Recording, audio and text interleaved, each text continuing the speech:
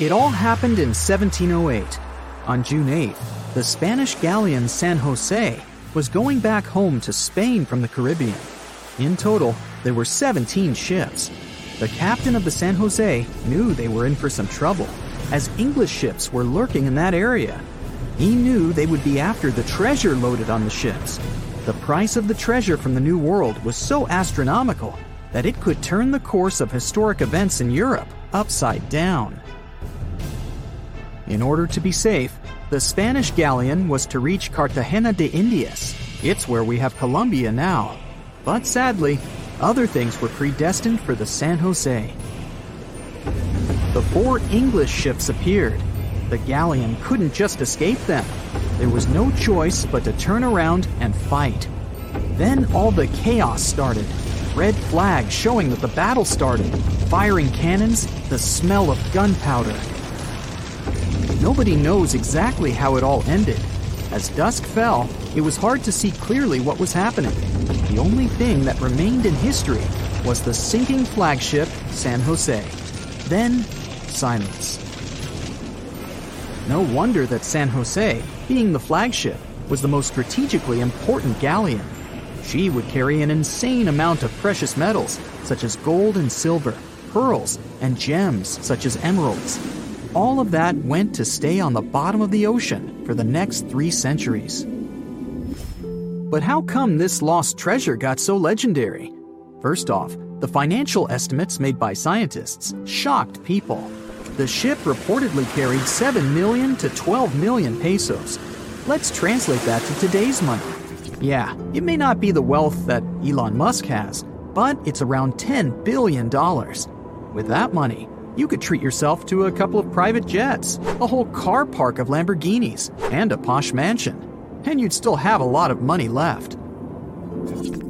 You may think it all must have gotten rusty, just like the bits and pieces found in the Titanic. But when it comes to gold, things work differently. The Titanic didn't carry gold, or at least not that much of it.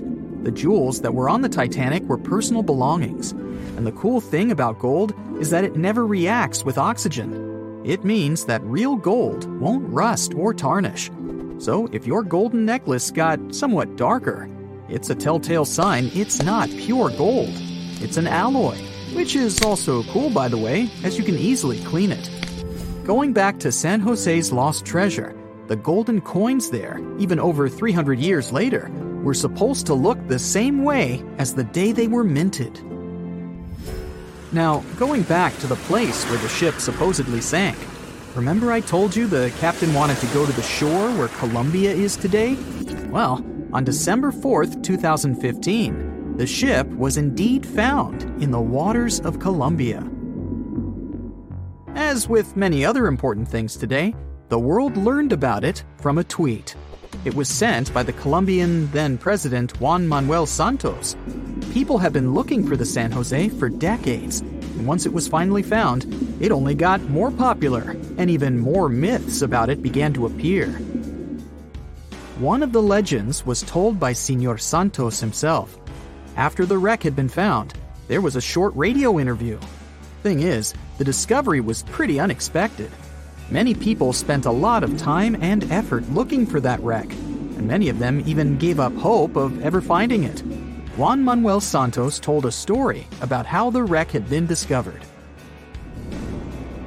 There was an official event outside Colombia where he was accosted by a man. He looked like the famous writer Hemingway. He sported a white beard and had white hair. The only thing that Hemingway-looking man wanted was 2 minutes of Santos's time. The president conceded and listened to the man.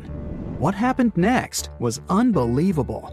The man pulled out an antique map, more precisely, a carefully framed copy, and told the president that no one else knew about it. The man pointed to one exact spot. He said that it was the exact location of the treasure, and that place didn't appear on any other map. He guaranteed that he knew where the treasure was. The story sounded crazy and swashbuckling. Whoever that man was, he turned out to be right. His identity remains a mystery for everyone, but somehow that man found the funding, determined the area to be inspected, and even made his way to meet the president. Right, the San Jose was stuffed with gold, and whoever found it would get filthy rich for the rest of their life. But let's face it, there's no way an ordinary person could ever discover such a treasure, as it requires too much effort and too much funding. But what if you're into treasure hunting and you want to go and find some treasure chests somewhere? Well, I guess I have a story about ordinary people looking and even eventually finding real treasure. Meet Forrest Fenn, an eccentric millionaire who hid a $1 to $5 million treasure. The exact worth was unidentified. You see, even Mr. Fenn himself said he never tried to appraise it. Inside the chest, there were 265 American gold eagles and double eagles, ancient coins, gold nuggets, you name it. Forrest stashed the chest in the Rocky Mountains and announced the treasure hunt back in 2010. Now let's focus on a map for a little bit and see how vast the Rocky Mountains are. Basically, the treasure hunters were supposed to sweep the two countries, both the USA and Canada. At first, it was a small treasure hunt with only a couple of people who knew about it. But sometime later, there was pretty much a competition, as tens of thousands of people set off to look for the treasure. There was research stating that over the decade, about 350,000 people tried their luck looking for the mystery chest. To announce the hunt, Forrest Fenn used a poem made up of 24 lines. The poem had some hints in it that most treasure hunters failed to decode. It was so well hidden that it took 10 years to finally discover it. There was also a blog called Thrill of the Chase, and on June 6, 2020, Mr. Fenn finally posted the long-awaited news. The treasure had been found. Forrest himself admitted that anyone who read the instructions from the poem carefully could find the treasure. The poem created a lot of buzz on the internet, with many users trying to decode the 9 hints the poem had. Some of them even suggested the possible keys to decode the puzzle. Those speculations might have helped the person who eventually found the treasure. At first, even Forrest Fenn himself didn't know who cracked all the codes in the poem, made it through the dense forest, and retrieved the chest. The lucky finder preferred to stay anonymous, and all we initially knew was that it was a man from the eastern United States. The winner sent a photograph to Forrest Fenn, and thus the treasure hunt was officially over. Sometime later, though, he revealed himself. It was Jack Stueff, a former journalist and medical student. The treasure was hidden under a canopy of stars in a forest in the Rocky Mountains. The vegetation there is lush, so the chest was hidden deep within. The chest had never been moved from the place where it was originally hidden. The exact location is still unknown, but we know that the treasure was hidden in Wyoming. Jack admitted that not all the advertised treasures were found in the chest.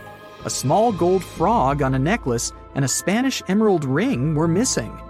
Forrest indeed found the frog in his collection and gave it to Stueff, but he failed to find the ring.